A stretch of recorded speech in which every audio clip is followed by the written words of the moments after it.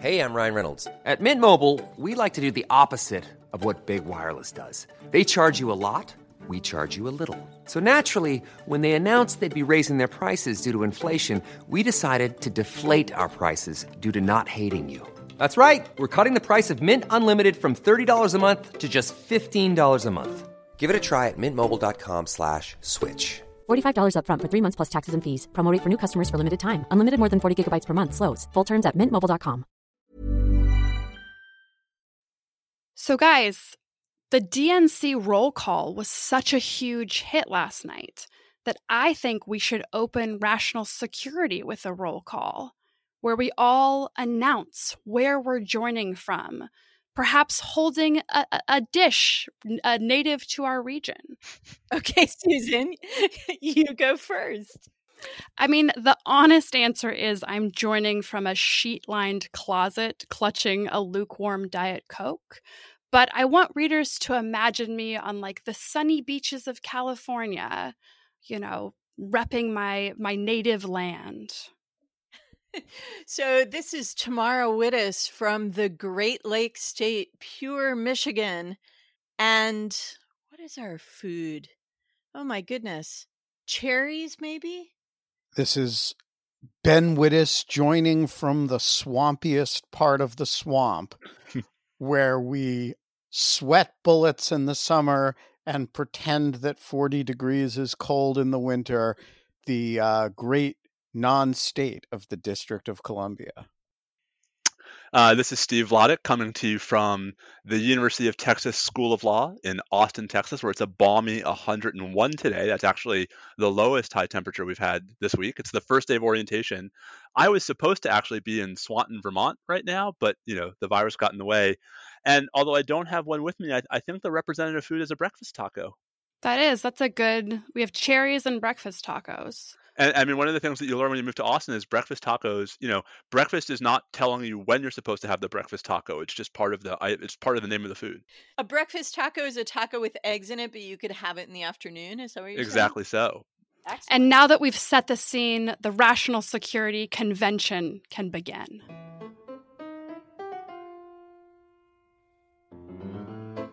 Hello, and welcome to Rational Security, the Near Abroad edition. I'm acting Shane Harris, the real Shane Harris of the Washington Post, being on vacation. I'm also the permanent Senate-confirmed Benjamin Wittes. We will get to whether I'm serving in either capacity legally in a little while. And I'm joined here in the virtual Jungle Studio, as well as in person, by Tamara Wittes, and not in person by Susan Hennessy and Steve Vladeck. Hi, guys. Hi. No Shane Hello. this week. We're Shaneless. We are shameless. I got nothing. I mean, I can't top that. If you have to be without Shane Harris, Steve Vladeck is the next best thing. Am I the senior official performing the duties of Shane Harris? No, Exactly. I think I'm the senior official performing the duties of Shane Harris. You are Senate-confirmed Steve Vladeck. I'm the snarky, inexperienced GAO lawyer. Yeah, you're like the recess appointment. Oh, there we go. All right, on the show today, the Senate Intelligence Committee issues its long-awaited emphasis on the word long. It's 1,000 pages report on Russian electoral interference in 2016 and the counterintelligence risks in the Trump campaign. The GAO determines that the leadership of DHS is serving illegally, and the leadership of DHS responds with a big raspberry. And Belarusians have taken to the streets in protest against another stolen elections by longtime strongman Alexander Lukashenko, who has responded by beating them.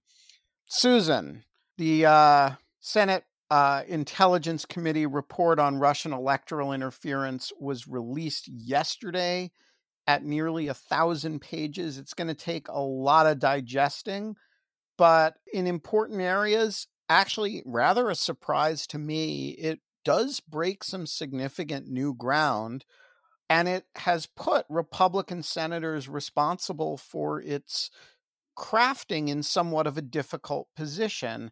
It reports with their names on it on a whole lot of stuff that looks a heck of a lot like collusion, even as the views of the individual members specifically flags as sort of its main point that it finds no evidence of collusion. And committee chairman, acting committee chairman, not Senate confirmed, Marco Rubio issued a long statement yesterday emphasizing that it didn't have any evidence of collusion in it. So what are we to make of 1,000 pages of counterterrorism risk described by a bunch of people who say, basically, please don't read our report?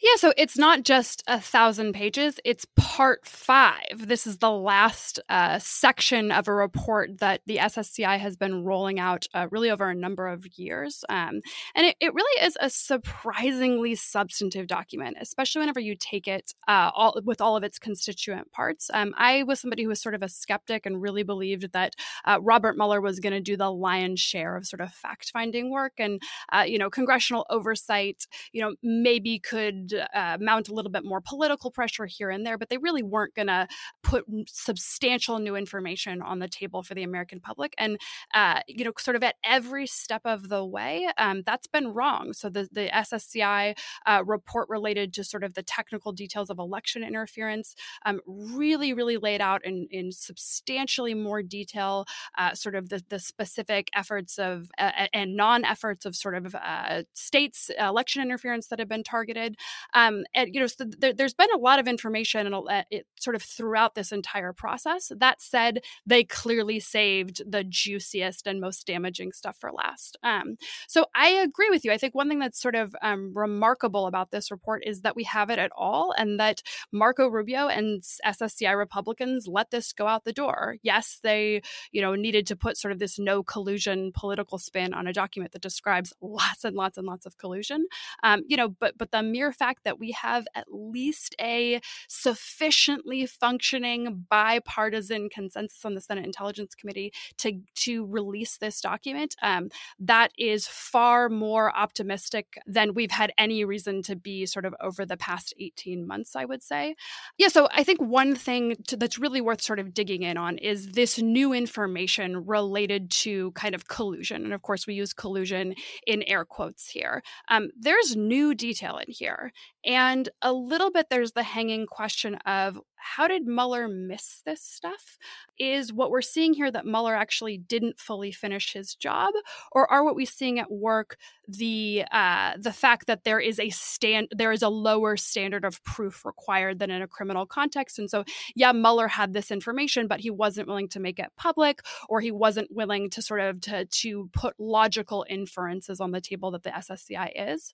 The SSCI, though, is really leaning forward on Konstantin Klimnik. They are directly describing him as a Russian intelligence asset. They're really leaning forward on the question of Paul Manafort and his sort of the counterintelligence threat posed by Manafort's involvement in the campaign. They say that Manafort's involvement in the GRU hacking and dumping operation is unknown. That's sort of really significant sort of new detail that they're putting on the table. And then, of course, there's sort of a collection of information related to Donald Trump personally. I think most significantly that Donald Trump did in fact talk to Roger Stone about WikiLeaks. That's something that Trump has denied to Mueller in writing, in a context in which being dishonest is a criminal offense. Well, he didn't deny it, right? He said he didn't remember any such conversation. He said he didn't remember. That said, I do think the presentation of the facts in the report make it almost impossible to credit the idea that somebody could have forgotten those series of conversations. And it makes it really difficult to understand why Robert Mueller didn't at least push for additional clarification, considering the really, really remarkable disconnect between the facts and the president's representations about his recollections of those facts. It also, I think, now raises a really significant question because, of course, this is is pretty powerful evidence of what Trump's motive might have been in commuting Roger Stone's sentence, and that the motive was largely self-interested in order to, of course, prevent or reward Roger Stone from providing testimony that would suggest that Donald Trump had not been honest in his sworn statements, not to mention testimony that was substantively damaging. And even Bill Barr, in sort of his confirmation hearings, had acknowledged that kind of activity by the President of the United States would be potentially criminal. So I think there's a lot here. There's a lot to sort of mull over. The big question is, does any of it matter now? We're well past the point of anything but electoral accountability being at play. There is a highly divided information ecosystem, and there's no reason to believe that anything in this report is going to pierce through sort of the Fox News bubble and really change people's minds about what happened in 2016. That said, I do think it's significant to the extent that it is a major bipartisan report that fundamentally validates the major findings of the Mueller report at a moment in which there is a broad campaign underway to sort of undermine and discredit the Russia investigation generally. And this report, with Marco Rubio and his fellow Republican members' names on it, makes that project that's sort of being carried out by Bill Barr and Devin Nunes and others far, far more difficult, to sort of maintain. And to the extent that it makes that more difficult, I do think it is still significant sort of and has an impact in an immediate sense. Steve?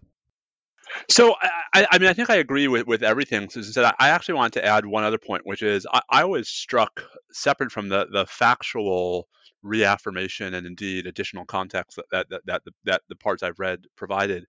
There's one Republican member of the committee who clearly, endorsed the report and who did not sign on to the 2-page PR statement that the other members put out at the very end, that, just to make sure we don't miss the point, bolds and italicizes the finding of no collusion that the report actually found. And that's Susan Collins. And I actually think, to Susan's last point about the ramifications, I'm really surprised, not that Susan Collins declined to endorse that nonsense 2-page thing at the end of the report. I'm surprised she didn't make a bigger deal out of it. I mean, here we have, Susan Collins, who voted for more witnesses, right? And Susan Collins, who, is running a very tight Senate campaign, and she's not out there making a big deal out of this. That to me is actually as powerful a sign of anything of just how far past we are this actually being a thing to anyone but each side perpetuating their own narrative. Steve, I believe there were 2 senators who didn't sign that.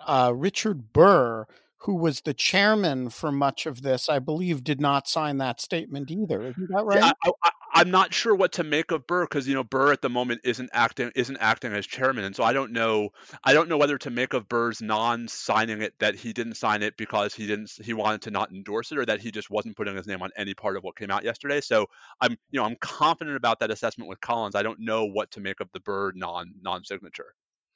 Okay, so that's a really interesting point about Susan Collins, though, Steve, because as you noted, she is in a tight race. She has earned a lot of ire back home, and her state is not, an ideologically Trumpian or conservative state. And she's always had to sort of tack back and forth. And so this is maybe an interesting example of her trying to tack. And therefore, perhaps we shouldn't take it as too much indication of kind of breaking ranks with the White House or with the Republican wall in the Senate that the White House has enjoyed. And so I guess my bottom line about this SSCI report, as I've read, the gleanings from the report that all of you and others have noted in news coverage and on Twitter, is like, Trump got what he wanted in the sense that nobody cares anymore. Like, the story is all too complicated. It was all a long time ago. And, no one's really, Roger Stone got pardoned. It's as though it didn't matter. And 5 volumes of SSCI report and Mueller report and everything else have been the impact of that, what should be the impact of that on our political discourse, on the American public's understanding of President Trump and the campaign that elected him in 2016, and all of the grifters and foreign agents who were swirling around that campaign. All of that is just dissipated like fog in the morning sun. And we're having a 2020 election, which is essentially not engaging any of that at all. Am I wrong? No, I don't think you're wrong. And to underscore the point, every single one of these reports, from indictments to the Mueller report to every volume of the SSCI report, has ended with this sort of, suggestion that, hey, this is still happening. We need to care about it moving forward. This is really serious, and we need to have, reforms and proposals and pass legislation. But the reality is, in the intervening 4 years, no steps have actually been taken to prevent this from happening again, even as we are now dead in the middle of the 2020 campaign. So speaking of illegalities and, stuff that hasn't stopped happening just because it's been called out by, Congress and independent investigators, the Government Accountability Office has issued a report entitled, quote, Legality of Service of Acting Secretary of Homeland Security and Service of Senior Official Performing the Duties of Deputy Secretary of Homeland Security. The conclusion? Not legal. So here's what the GAO wrote. In the case of vacancy in the positions of Secretary, Deputy Secretary, and Undersecretary for Management, the Homeland Security Act provides a means for an official to assume the title of acting secretary pursuant to a designation of further order of succession by the secretary. Mr. McAleenan assumed the title of acting secretary upon the resignation of Secretary Nielsen, but the express terms of the existing delegation required another official to assume that title. As such, Mr. McAleenan did not have the authority to amend the secretary's existing designation. Accordingly, Messrs. Wolf and Cuccinelli were named to their respective positions of acting secretary and senior official performing the duties of deputy secretary by reference to an invalid order of succession. So DHS has pushed back against this, arguing that it's perfectly fine to have actings upon actings and senior officials performing the duties of actings. Steve, help! What the heck is going on here? And why is Congress not doing more about it? Can you unpack this for us? I don't think we have long enough, but I can try. So, DHS said quite a lot more than that. So this all goes back to last April and the very weird circumstances of Kirstjen Nielsen's resignation from the Secretary of DHS. Folks may remember this happened on a Sunday night in April, where Trump sends one of his tweets about how Nielsen's out and Kevin McAleenan is in. The only problem is that at the time that he ousted Nielsen, there was a Senate-confirmed Undersecretary for Management, and so it was clear that if Nielsen was out, she, Claire Grady, would automatically become the acting secretary. No one in the White House apparently realized this. First, Trump tweets that. Nielsen says, okay, I'm resigning. And then a couple hours later, Nielsen tweets again, I'm actually not resigning. I'm going to stay on for a couple days to ensure an orderly succession, by which she meant long enough to fire Claire Grady and to rewrite the DHS succession rules to allow McAleenan to succeed her. And Ben, here's the thing. The whole thing rises and falls on the fact that she signs the wrong succession order.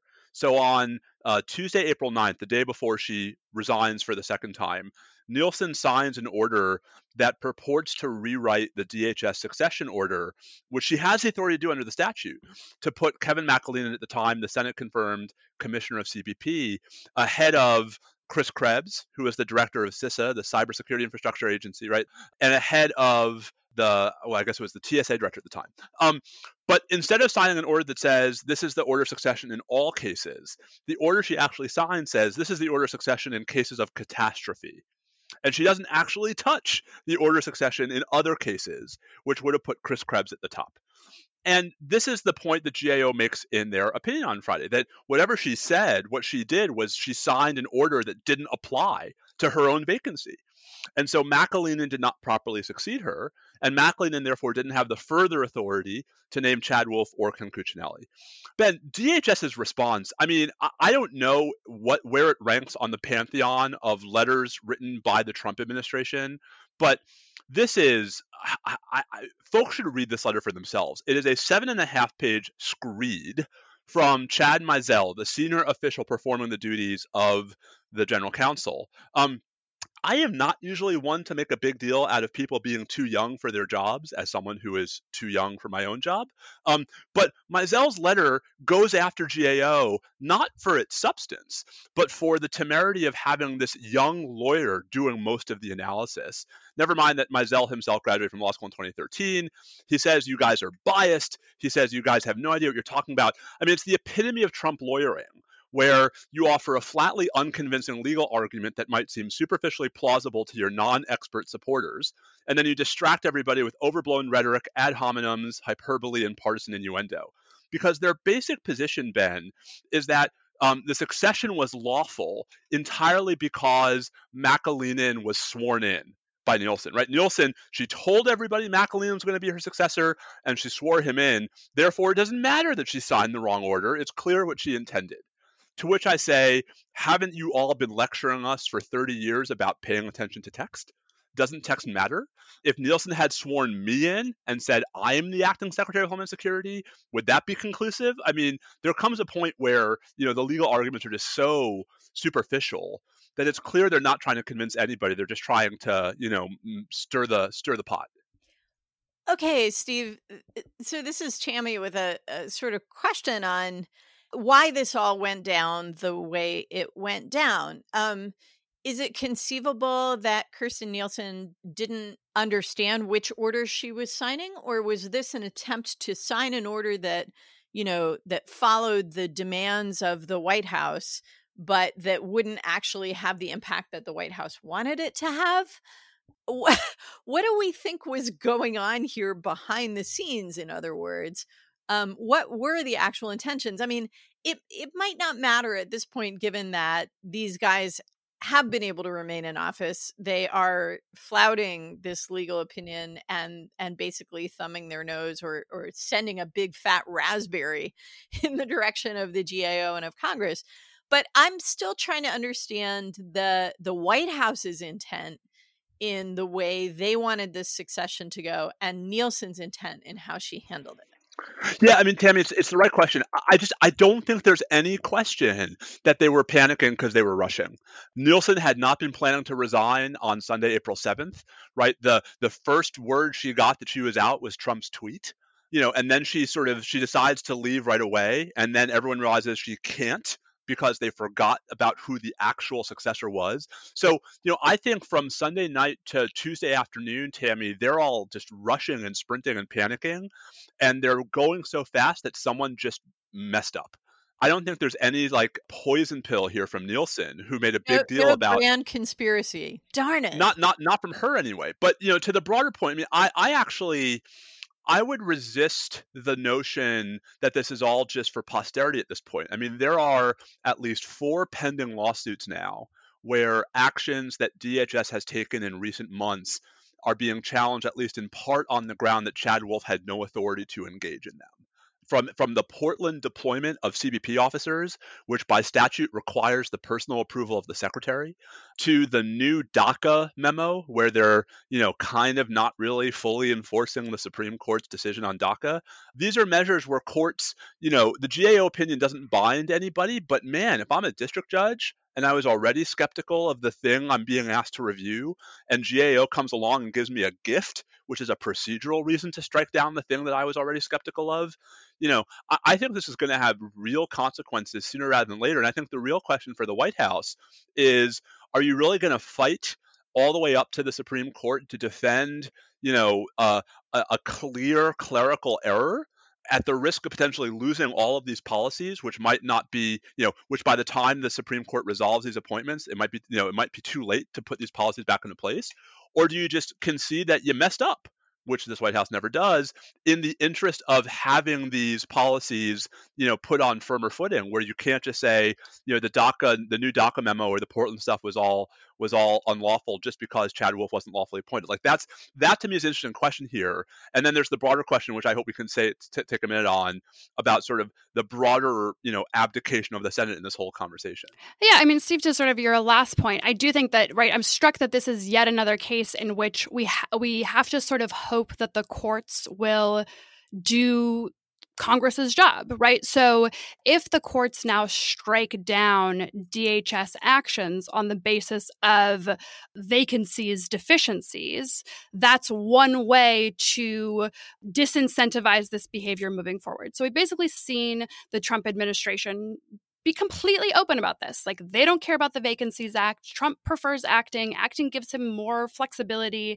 They've played these games at the Pentagon. They've done it at DHS. Like, the idea that they feel any obligation towards the constitutional requirement of advice and consent, like they aren't even pretending. So now we're saying, well, maybe a court will come in and make future administrations or this administration in the future think twice. But really, this is an example of Congress and the Senate in particular just not caring at all, when the executive branch has really, I think, demonstrated that their compliance with the Vacancies Act, which is designed to reinforce this really, really important element of separation of powers and checks and balances, that ultimately the executive branch commitment to that or compliance with it is completely voluntary, and that the Senate has done really nothing to assert its own prerogatives. And so I'm sort of curious. This is something I think that's been such an astonishing thing throughout the Trump administration. Really, just sort of the meekness and weakness, and I'm lumping Democrats in with this as well. Just sort of them shrugging and saying, well, shucks, he didn't give us a secretary to confirm. What are you going to do? Do you think that this is going to sort of spur legislative reform? Do you think a court ruling against the administration is going to be enough to kind of, I don't know, put the genie back in the bottle here and actually recreate the at least perception that there's some obligation to go to the U.S. Senate to get confirmation of roles that require Senate confirmation?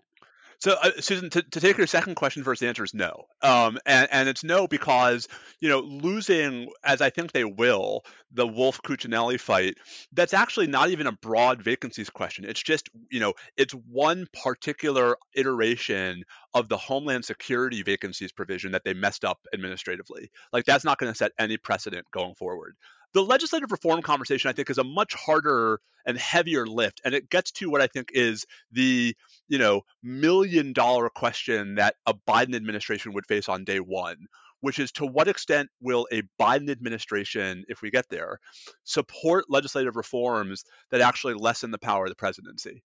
Because, I think the reason why Democrats are scared of real vacancy reform is because they can't escape the shadow of Mitch McConnell, and they're terrified of a Democratic president and a Republican Senate that refuses to confirm anybody, where the reforms to the vacancies laws end up like handicapping the executive branch's ability to function. And I understand that concern, Susan, but I actually think you can legislate around it. I think you can, there are ways to sort of solve this problem. There's a way to actually force the president to nominate people. If, for example, you say, acting officials for whom there's been no nomination can't exercise the same powers as their predecessors, like overnight, that would change it, right? If all of a sudden an acting official, when there was no nominee, couldn't rescind a regulation or couldn't promulgate a new regulation, this would end overnight.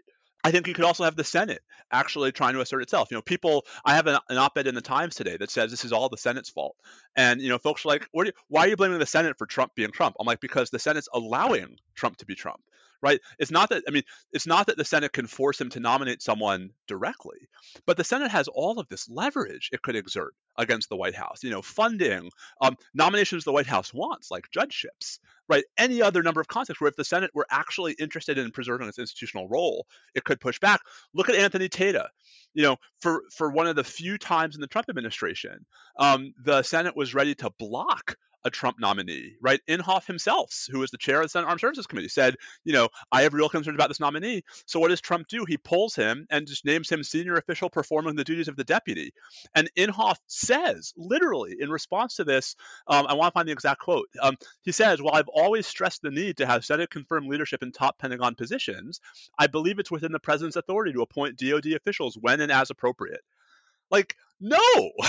So I think it's a two-phase legislative reform. One, Congress should tighten the powers of acting officials, at least in cases in which there's been no nominee. Forget if they're confirmed or not.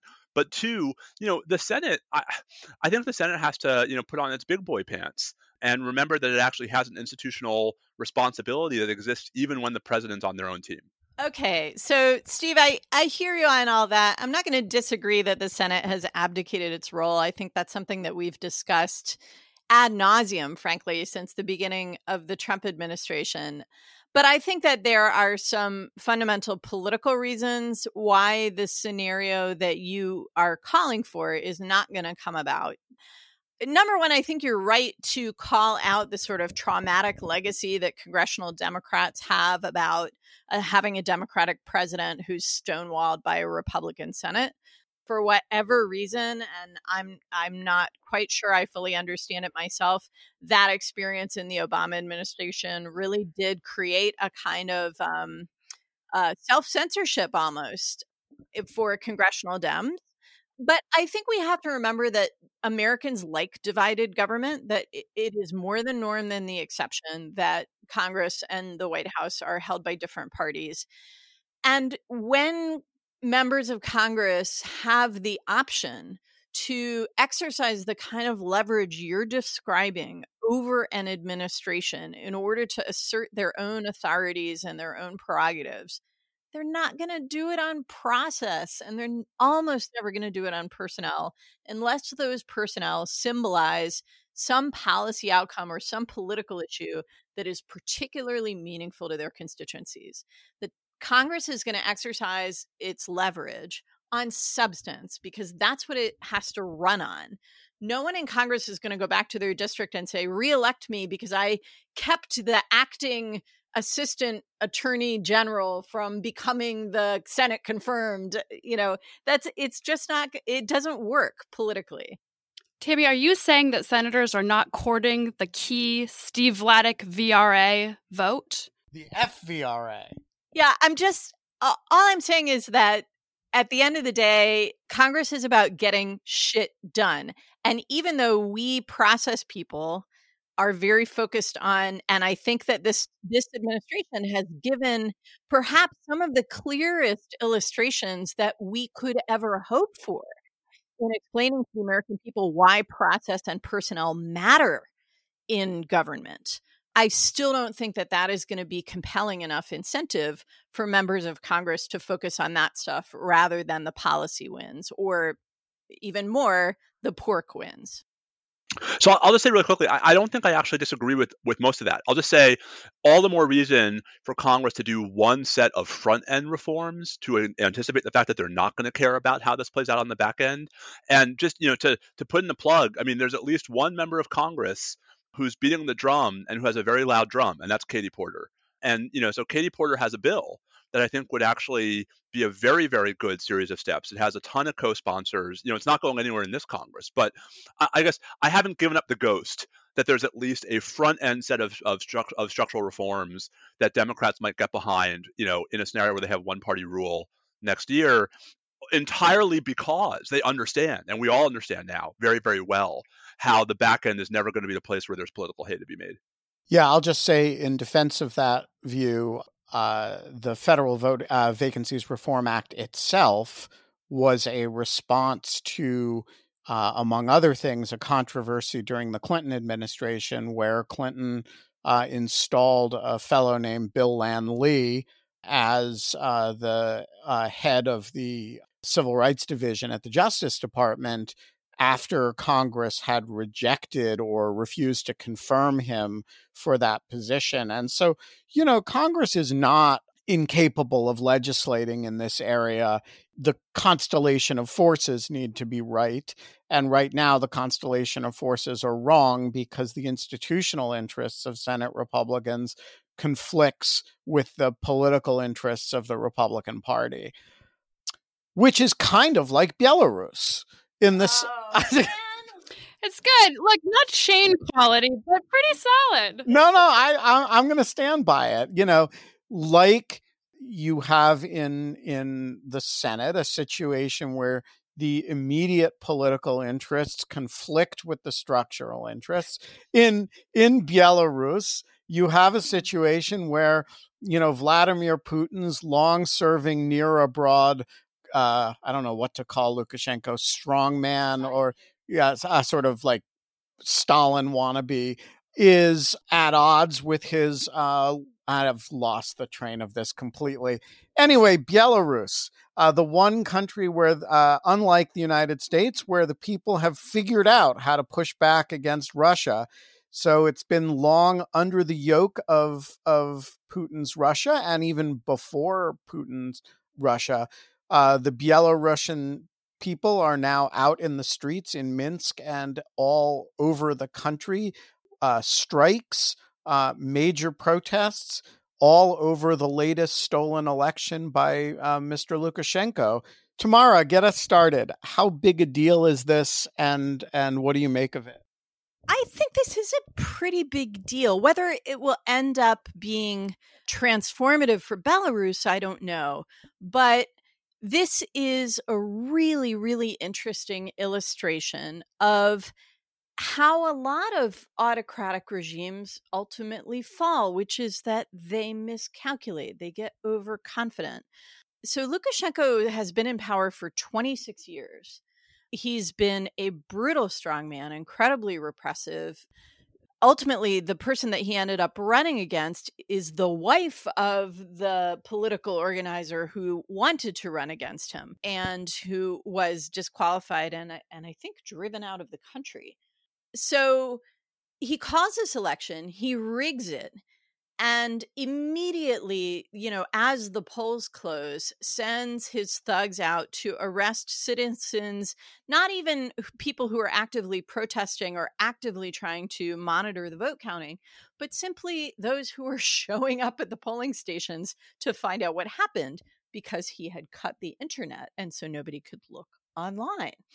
So he arrests, dozens and dozens of people that first night, and that is the trigger for more and more protests that mount over the course of the week following the election. Ultimately, he ends up arresting thousands of people. His thugs are beating them into signing confessions. In the protests, they are shooting shock grenades and rubber bullets at point blank range. So they are literally blowing people's hands off with stun grenades and killing people with stun grenades at protests.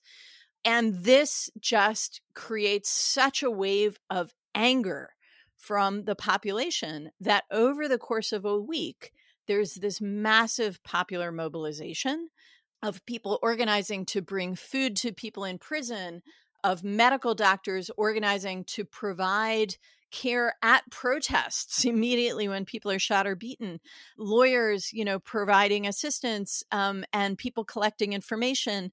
And by the weekend, Lukashenko tries to go and do a visit at a factory, and he is basically booed out of the place. And there's a massive demonstration on Sunday, whereupon a whole lot of sectors of the economy join a general strike, including the state-controlled media. Which goes off the air and starts playing music. So this snowballs very, very quickly from an arrogantly rigged election and an arrogant display of coercive power into a mass popular mobilization against a longtime dictator. And if you want to get a sense for how this works at the individual kind of psychological level, you should read this great piece by Masha Gessen in this week's New Yorker about what happened over the course of this week. But I guess I would say I'm not sure it's transformative because I think that there are three huge questions on which will turn the fate of this domestic mobilization. It's very unlikely that this domestic mobilization in itself can succeed against Lukashenko unless it can somehow persuade the security services to stop defending the regime. That's how people power revolutions bring down autocratic regimes. And there's no evidence that that is going on in Belarus so far. That means that the role of external powers is very, very important, because security services, may not be swayed by public protest or patriotism, but they might be swayed by security threats from outside. And so, question one, where is Putin? He hates color revolutions, but is he going to intervene to save Lukashenko? Or would he, be happy to see Lukashenko fall and then make his influence felt in the aftermath? Number two, democratic Europe. They say they're going to tighten sanctions on Belarus, but can they really do anything meaningful to support democracy there when they've been unable to control democratic backsliding in Hungary and Poland, who are inside the European Union? And then, of course, there's the United States. Typically, like on Earth 2, where Trump is not president, the United States would be very vocal right now supporting the right to public protest, supporting the need for free and fair elections. And Secretary Pompeo came out and said the election's not free and fair and we support the Belarusian people. But can we meaningfully support them with this administration that makes love to dictators and has no credibility on these issues? Tammy, as like a potentially dumb question of clarification, what is the immediate remedy that either the protesters in the streets or Western governments would be asking for? Is it the recognition of the opponent candidate as having been lawfully elected? Is it reholding elections? Is it simply not beating and torturing protesters? Sort of one of the difficulties, I think, of sort of a Western audience understanding these popular uprising movements is understanding sort of the context of what the immediate demand is. Yeah, no, the immediate demand is for fresh elections that would be held under international observation that would be more free and more fair. A couple of additional observations about Belarus. First of all, there was a long period of time when we were all optimistic about democracy being the wave of the future, where Belarus was this kind of weird authoritarian. I mean, Lukashenko was the last dictator in Europe, and at a time when essentially all of Europe had become democratic. He had this kind of one-man authoritarian rule island in this one former Soviet republic, and it was very striking. And now, ironically, Poland has engaged in very significant democratic backsliding. Hungary has engaged in arguably even more democratic backsliding. And the vanguard of democratic people power protests is Belarus. And I think that's actually an interesting, maybe harbinger that the era of the new attraction of authoritarianism may have its limits as well. And maybe, this may be the crest of it, or at least one can hope. The second thing is about Vladimir Putin. Putin is a person who the Russians care about their near abroad enormously. And these countries that we think of as independent countries, but they do not. They think of them as the, part of the former Soviet Union, but even beyond that, the countries that buffer between Russia and the rest of the world are extremely important to the Russian way of thinking about foreign policy. And the question that Tamara raises of whether Putin cares about Lukashenko or whether he merely cares about Belarus, it strikes me as the right one. We saw what he did in Ukraine when that country seemed to be getting away from him, which is to lop off a big chunk of it and make sure that Russia sort of still had control over eastern Ukraine. Belarus is closer in. And, so how he will understand what Russia's ultimate vital interests are there, I think has a lot to say about what these protesters will eventually be able to accomplish. And, today there were some reports of little green men starting to show up in Minsk or in Belarus. I don't know how credible those are, but I think we really need to have an eye on what Putin's play in this context looks like. So at the risk of not actually meaningfully adding to this conversation, I'll just say, I mean, I come from a very Belarusian family. All 8 of my great grandparents actually lived somewhere in present day Belarus, what was then the Russian Empire at the time they immigrated. So I find this deeply sad and optimistic and sad all in the same breath, which is a remarkable place to be in. The only thing I would say, sort of coming away from this, is it's fascinating to think about what the U.S. might have done if the U.S. had credibility and an interest in actually, putting teeth behind Pompeo's very, I thought, weak statement. But it's it's yet a further lesson in the demise of soft power. Yeah, I mean, people, particularly a lot of Russians, think of Belarus as a backwater now, but in the history of American Judaism, Belarus is, one of the places that huge numbers of people came from. And, Yep. My family has Belarusian ancestry as well. My great grandfather was actually he came up in Russian Jewish politics in Minsk at the turn of the 20th century. There you go. All right, and with that, let's turn to object lessons. Susan, do you have an object lesson? I do have an object lesson.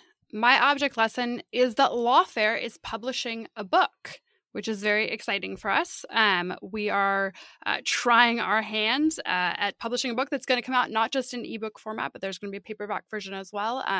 It's by Bob Bauer and Jack Goldsmith and is entitled After Trump, Reconstructing the Presidency. And it'll be released on September 15th and is a really serious and important examination of where exactly we go from here. And I say this not just as the Lawfare executive editor, but also as someone who just wrote a book entitled Unmaking the Presidency. I think the question of how do we reconstruct the office moving forward is really incredibly urgent. And this is the most serious and detailed and thoughtful examination of the questions at the heart of that, certainly that I've seen yet. And I really think it's going to be a significant contribution to that really important discussion. So you can pre-order it on Amazon. And we're very excited to try our hands in the publishing world. Indeed. So I have 2 object lessons. Which one is comical and the other is cool and serious. The comical object lesson is a tweet from the Federal Bureau of Investigation, speaking of Jewish history, back around the time that Steve's ancestors were in Jewish politics in Minsk. The Tsar's secret police forged the Protocols of the Elders of Zion, perhaps the most famous anti-Semitic and influential anti-Semitic tract in history. And recently, somebody FOIA'd from the FBI its files on the Protocols of the Elders of Zion. And the FBI today released its files on the subject, but it did so by dumping them into its FOIA vault and tweeting the name of the file that it had released, which is the Protocols of the Learned Elders of Zion. And so all over the country, people saw today an FBI tweet announcing the Protocols of the Elders of Zion. I am sure this is not an example of malevolence, simply an example of perhaps an errant bot, or perhaps somebody who had no idea what the context of what they were releasing was, but it sure is a jarring tweet, and the FBI should probably be a little bit more careful about how it releases sensitive material like that in the future. But they refuse to learn their lesson on this. This happens like every few months that the bot tweets something and creates this like huge kerfuffle on Twitter. It's like, just take your bot down, guys. It's not that hard. Or even just have a person review it before it goes out. if you're the FBI and you tweet the protocols of the Elders of Zion. I'm trying to think of like what the equivalent to that is. It would be like tweeting, a racial inferiority tract without any context. Mein Kampf. Yeah, exactly. Mein Kampf from the FBI. Anyway, like, not well done, guys. Don't get too worked up about it, Twitter. Nobody was trying to kill the Jews. Well, nobody knew. Exactly. My serious object lesson, in honor of Steve Vladek's presence on the show today, is a new memo from the Department of Homeland Security's General Counsel's Office in response to an article that Steve Vladek and I wrote a few weeks ago, identifying this document and analyzing this document, which they quaintly called a job aid, which was actually interpretive guidance about how you could now conduct surveillance of people in the interests of protecting monuments, including Confederate monuments.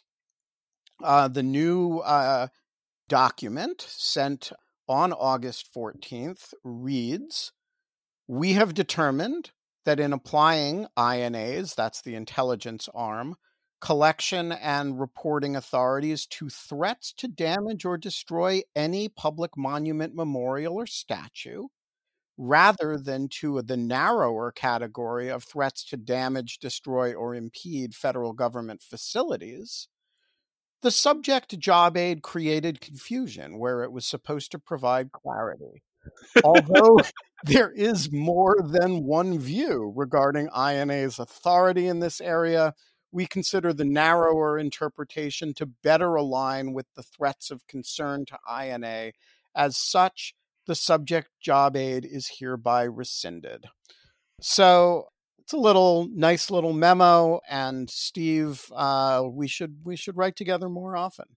Apparently, we can accomplish things when we write together. Apparently so. Steve, do you have an object lesson? Mine is actually also about the Department of Homeland Security, as it turns out. So my object lesson is the special anniversary that we should all celebrate this Saturday. This Saturday is the 500th straight day in which there will not be a Senate-confirmed Secretary of Homeland Security. And indeed, as we mentioned, there hasn't even been a nominee. That is the longest cabinet vacancy ever. And I think it is deeply consistent with many of the pathologies of the administration that we've talked about today and that you guys have talked about before, and strikes me as an object lesson for all of the, or at least many of the institutional failures that have allowed the Trump administration to get away with so much mischief, including job aid memos masquerading as guidance from the Department of Homeland Security. So object lesson, whether anyone learns it, that's the harder question. So maybe the object lesson out of your object lesson, Steve, is that we don't need a Department of Homeland Security. I mean, I'm certainly one who has never quite understood the wisdom of putting, 417 different federal components with different missions under one roof. But that's certainly another conversation to have. All right. And that brings us to the end of the show. You've squandered another hour of your life listening to Rational Security. As the Car Talk guys used to say, Rational Security is brought to you by Lawfare, new book publisher Lawfare. And you can find our show notes on the show page. You can get Rational Security merch at thelawfarestore.com, including our awesome new Rational Security Rocks glasses, 10 of which showed up at Shea Wittes this week. Our audio engineer this episode is Zachary Frank of the famed Goat Rodeo firm. Rational Security is edited by Jen Patja Howell. Our music this week was performed by Alexander Lukashenko in his stirring rendition of Peggy Lee's 1969 song, "Is That All There Is?" He was backed up by the Near Abroads. You should tweet about Rational Security, share us on social media, and you should leave us that 5-star review. You might begin it by saying, "I really don't like it when Wittes guest hosts Rational Security, because unlike Shane, he's terrible at the credits, but etc., etc., etc. We are off next week, so I won't close out by saying we'll talk to you again next week, but I will say we'll be back 2 weeks from now, and so will Shane, and so you'll have a much smoother outro than I'm doing right now. Goodbye!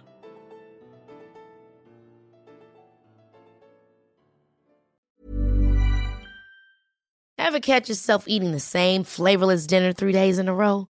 Dreaming of something better? Well, HelloFresh is your guilt-free dream come true, baby. It's me, Keke Palmer. Let's wake up those taste buds with hot, juicy pecan-crusted chicken or garlic butter shrimp scampi. Hello Fresh. Stop dreaming of all the delicious possibilities and dig in at HelloFresh.com. Let's get this dinner party started.